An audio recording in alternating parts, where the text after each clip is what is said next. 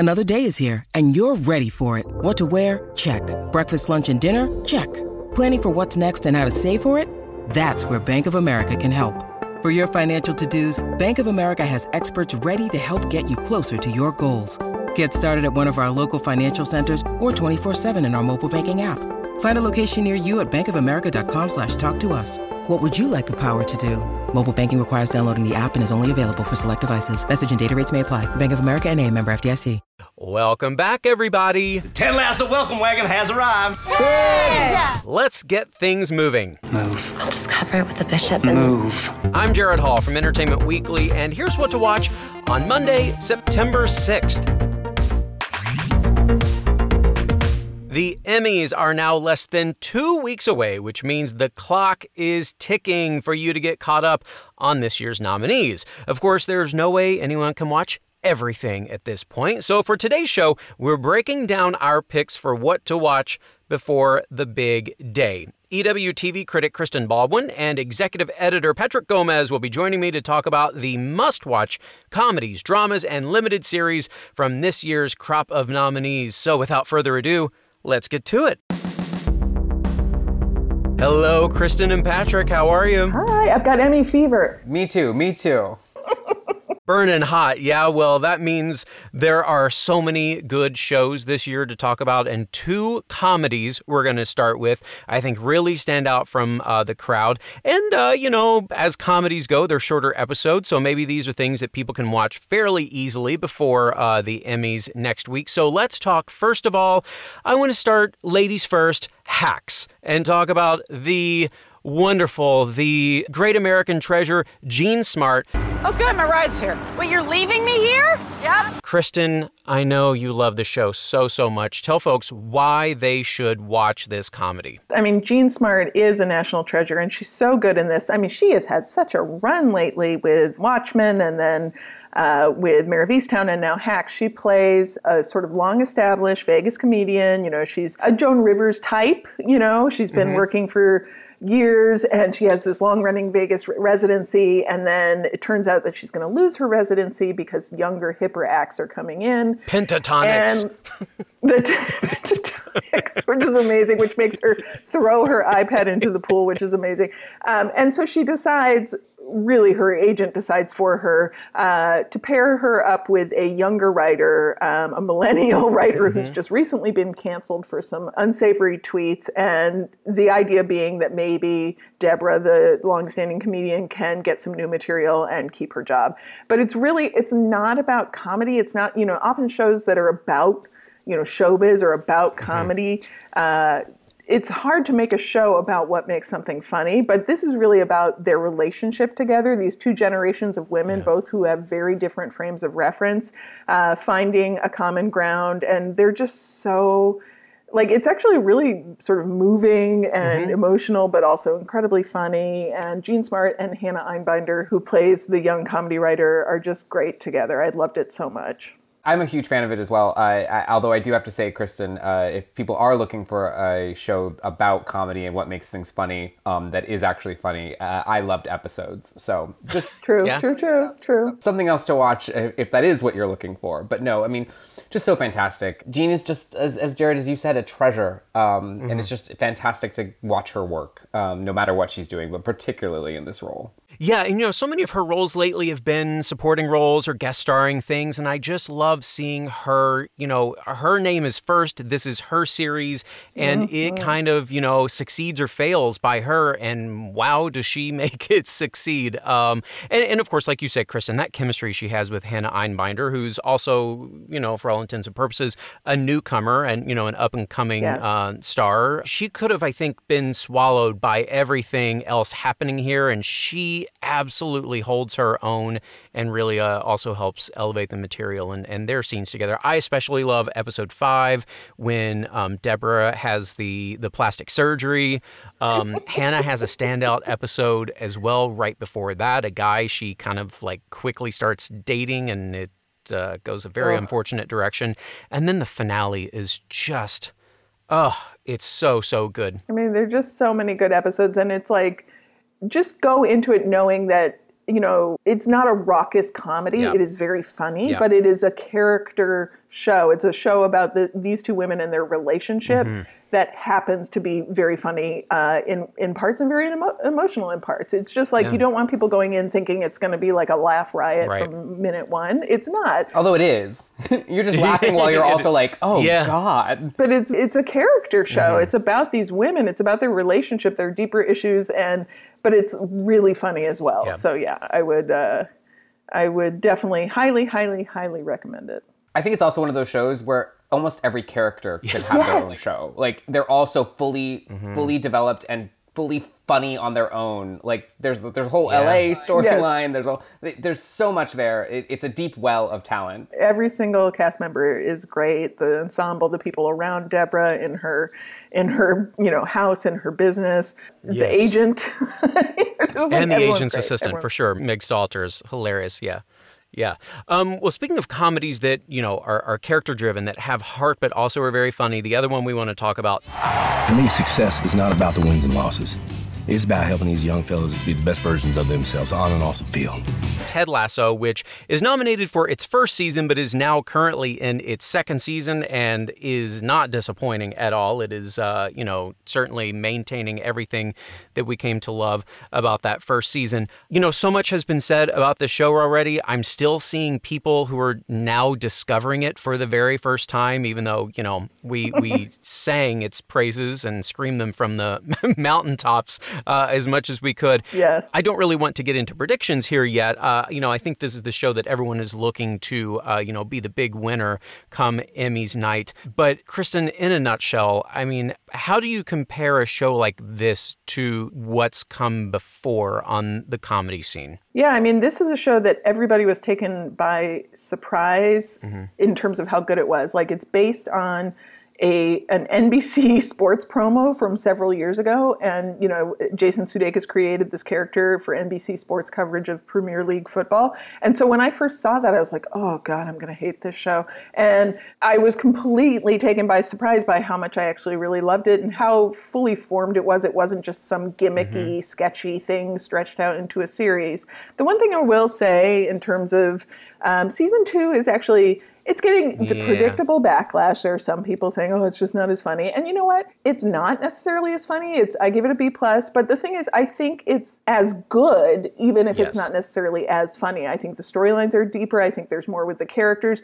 So there is a little bit of questioning like, if season 2 isn't as good, is it going to hurt season 1's chances for the Emmys? But I think season 1 is such a miracle on its own. And I think people do love it so much and are still really enjoying season 2.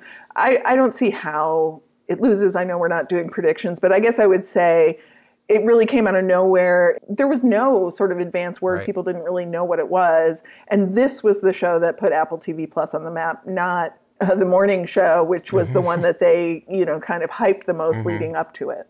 Well, and Patrick, you mentioned with Hacks, that it's a show that all of the supporting cast could even have their own shows. That's definitely, I think, the case too with Ted Lasso, looking at Hannah Waddingham and Juno Temple and Brett Goldstein, and you've got the Diamond Dogs.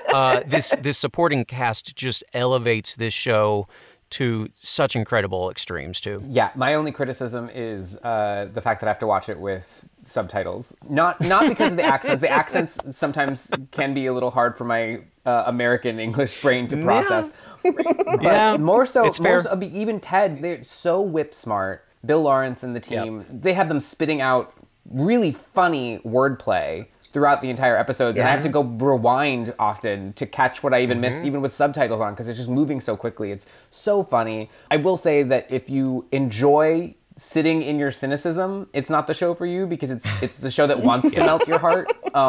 So if you're not in the mood for your heart to be melted, it's not going to be the show for you. But to Kristen's point, it maybe isn't like laugh out loud funny every 30-second joke, but it makes you smile. Yeah, and it makes you feel. That's for sure. It just makes you smile. Just a good, heartwarming moment every time. And I also, by the way, watch with the subtitles on. All right, Ted Lasso is available on Apple TV+. Hacks is available to stream on HBO Max. And before we move on to the dramas...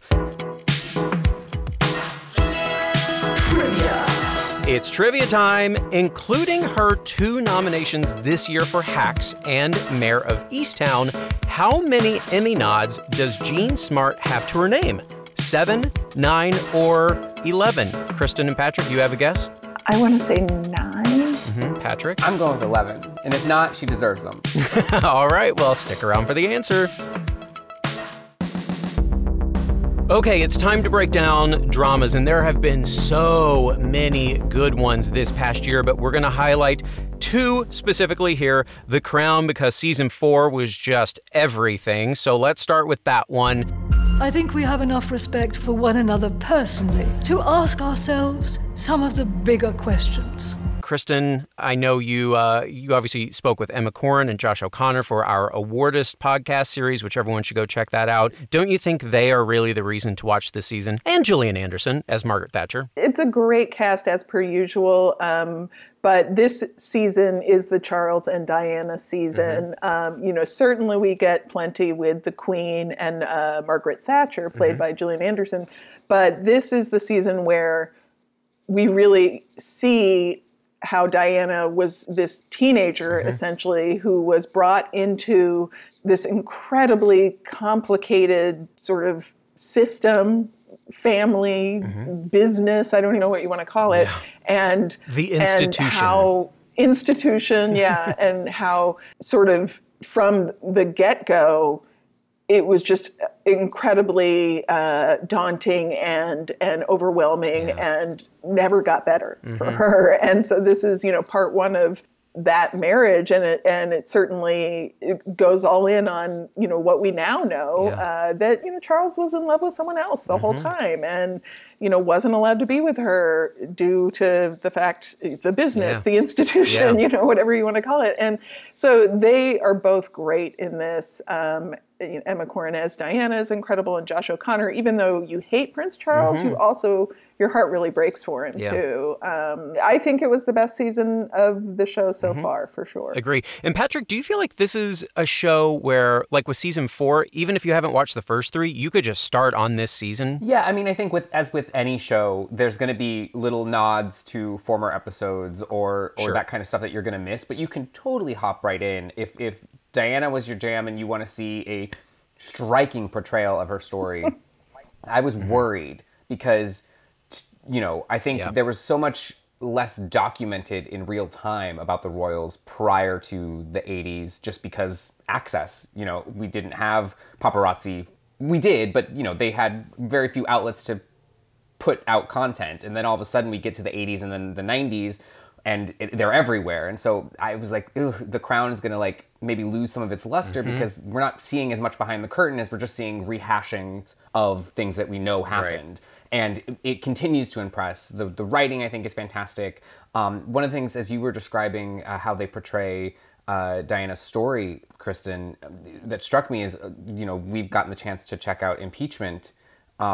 And it's similar to Monica's story, where those of us that grew up with this happening in real time, I think both those women seemed older than they were. And it's really striking now to look back and see them portrayed by these young actresses and realize, wow, these were children, basically, that were thrust into these situations. Basically, they're so young. Yeah. You get more of her perspective, but you also see Charles, and the sort of bind he was in. And it's really heart-wrenching, but so well done. What I think is tough there is that, no one went in with bad intentions. Nope. It was just awful situations that they were forced into. Right. And so, there are certainly heroes and villains in every story, but you realize that nobody went in with malintent. Right. Well, it's near the top of my list of shows that people should certainly catch up on if they have not. The Crown's available to stream on Netflix. Now, let's before we go to break, let's talk about the 3rd and final season of Pose. We'll do it together as a family. I will warn you, when you sit down to watch this season, make sure you have some tissues handy because tears will be shed. Kristen, I know you're a big fan of this season, specifically of MJ Rodriguez's work and Billy Porter's work and the great direction from Stephen Canals. Take us into that. Yeah, this is a show that has always been groundbreaking in a lot of ways, but what's what's so special about it is that it's just a really relatable family drama. In this case, it's a chosen family. It's these are trans women and queer people who have been cast out, and they've chosen this family, and they've supported each other through the 80s and 90s in New York City. And in this season especially, Blanca and Pray Tell and everyone, they're coping with the ongoing AIDS, HIV epidemic, and there's a lot of emotional, really, sort of sad moments that happen. But then there's so much humor and love, and you get to meet more of the character, like sort of see more of their family upbringing. You get a little bit of a glimpse into Electra's home life from, where her mother and where, she was sort of the situation that she fled. There's a lot of really triumphant moments and happiness, but yeah, there's definitely, you will cry. But it ends on just this like hopeful note that will just, it's very, to the end, it was a really heartwarming, like in a lot of ways, feel-good drama, which seems weird when you think about the subject matter, but like there's just so much inspiration in it. And it's just, the cast was incredible. And MJ, right. She, Michaela J absolutely deserves her nomination. And I definitely would and 3 seasons, you can do that. You can do that in a weekend, people. It's not a big deal. I think we've all watched more and less. Yeah, for sure. Patrick, is there a highlight of this show for you? I just love the journey that this show went on, because I think that obviously Billy Porter out of the gate was somebody that everyone was recognizing and just loved Billy Porter for being Billy Porter. And there was a lot of attention paid to the fact that, none of the trans actors were being recognized in the same way that Billy was. Billy was I don't want to take anything away from Billy. He deserved the attention he was getting. I think that the performances were worthy of attention from season 1, but by season 3, just everyone was firing on all cylinders on that show. The growth that I saw in terms of the acting and the writing and the storytelling is one of those shows that you definitely want to watch from beginning to end, because you get to go on that journey with them, not just as characters, but also as actors and creators. I was blown away by how it continued to get better and better and better. So true. Well, Pose Season 3, if you want to watch that, you'll have to do that via your cable or satellite provider, or you're going to have to buy it on Apple or Amazon. All right, folks, don't go anywhere. We have one more category to break down for you. What to Watch will be right back.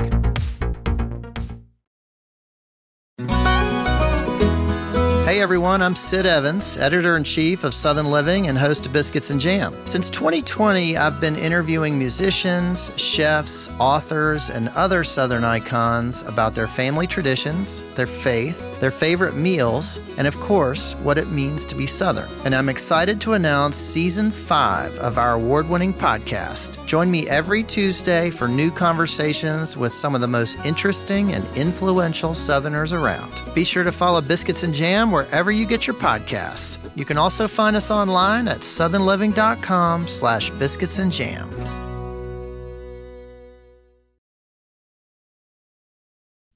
Welcome back to EW's What to Watch.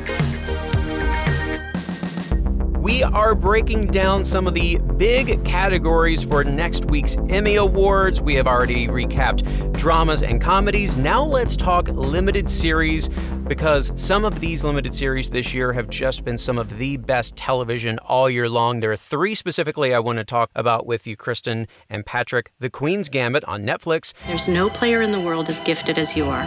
Mare of Easttown. Hey. And I May Destroy You. What do you do when it gets a bit much? We're both HBO. Well, it's worth noting that all of the limited series nominees this year were all female-focused, female-driven stories. Oh, yeah. And you know what? It's about daggone time. I mean, limited series has definitely been, especially in the last couple of years, a real haven for actresses. There's just, it's always such a tight race in the acting categories for actresses. But yeah, I mean, Queen's Gambit. Who knew? Like this mini series about chess. It feels like it premiered 1,000 years ago, but it's still in the eligibility period. I think that's the only thing that's sort of potentially hurting it. But this is a great lineup. I May Destroy You, which was ran in the UK first, is one that I feel like most people would need to catch up on if they haven't seen it. We know you have HBO Max, so just go do it. And it's... Even if you don't think you have HBO Max, you probably do. You probably do, exactly. And, I would suggest perhaps reading up on it before you watch it, just so you have a little bit of a sense of the backstory of, like, you think nothing's happening. You're like, oh, okay, it's just this, woman who is a writer and she's, hanging out with her friends. And it almost like stealthily sort of shocks you at the end into what's gone on, and you don't really understand what's happening until later.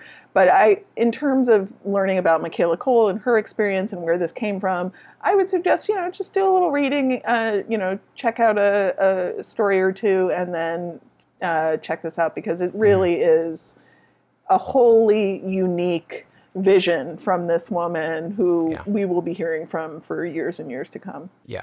That is one, by the way, I would not suggest binging it all over the weekend.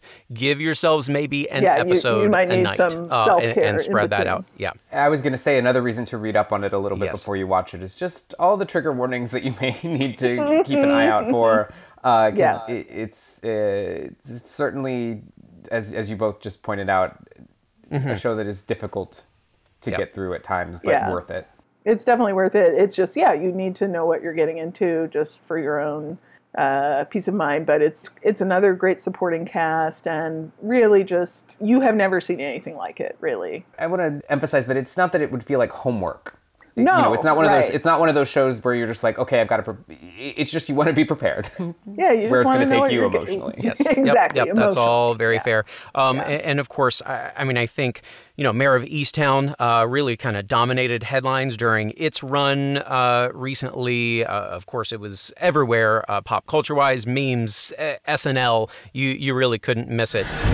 Murder-Durder. Yes, Murder-Durder. And then Queen's Gambit, like you said, it does feel like forever ago, but it was one of those that was really kind of dominating the pop culture conversation as well. Kind of like Ted Lasso in that way, where people are like, how is a show about soccer interesting? This is one, like you were saying, how is the show about chess interesting? But it's really so much more than that. And Anya Taylor-Joy, she carries this in such a compelling way. I could not take my eyes off of her. Yeah. Well, and it's beautiful. Like, it's also like just stylish and like, it's just gorgeous to look at in many ways. So there's a lot to enjoy.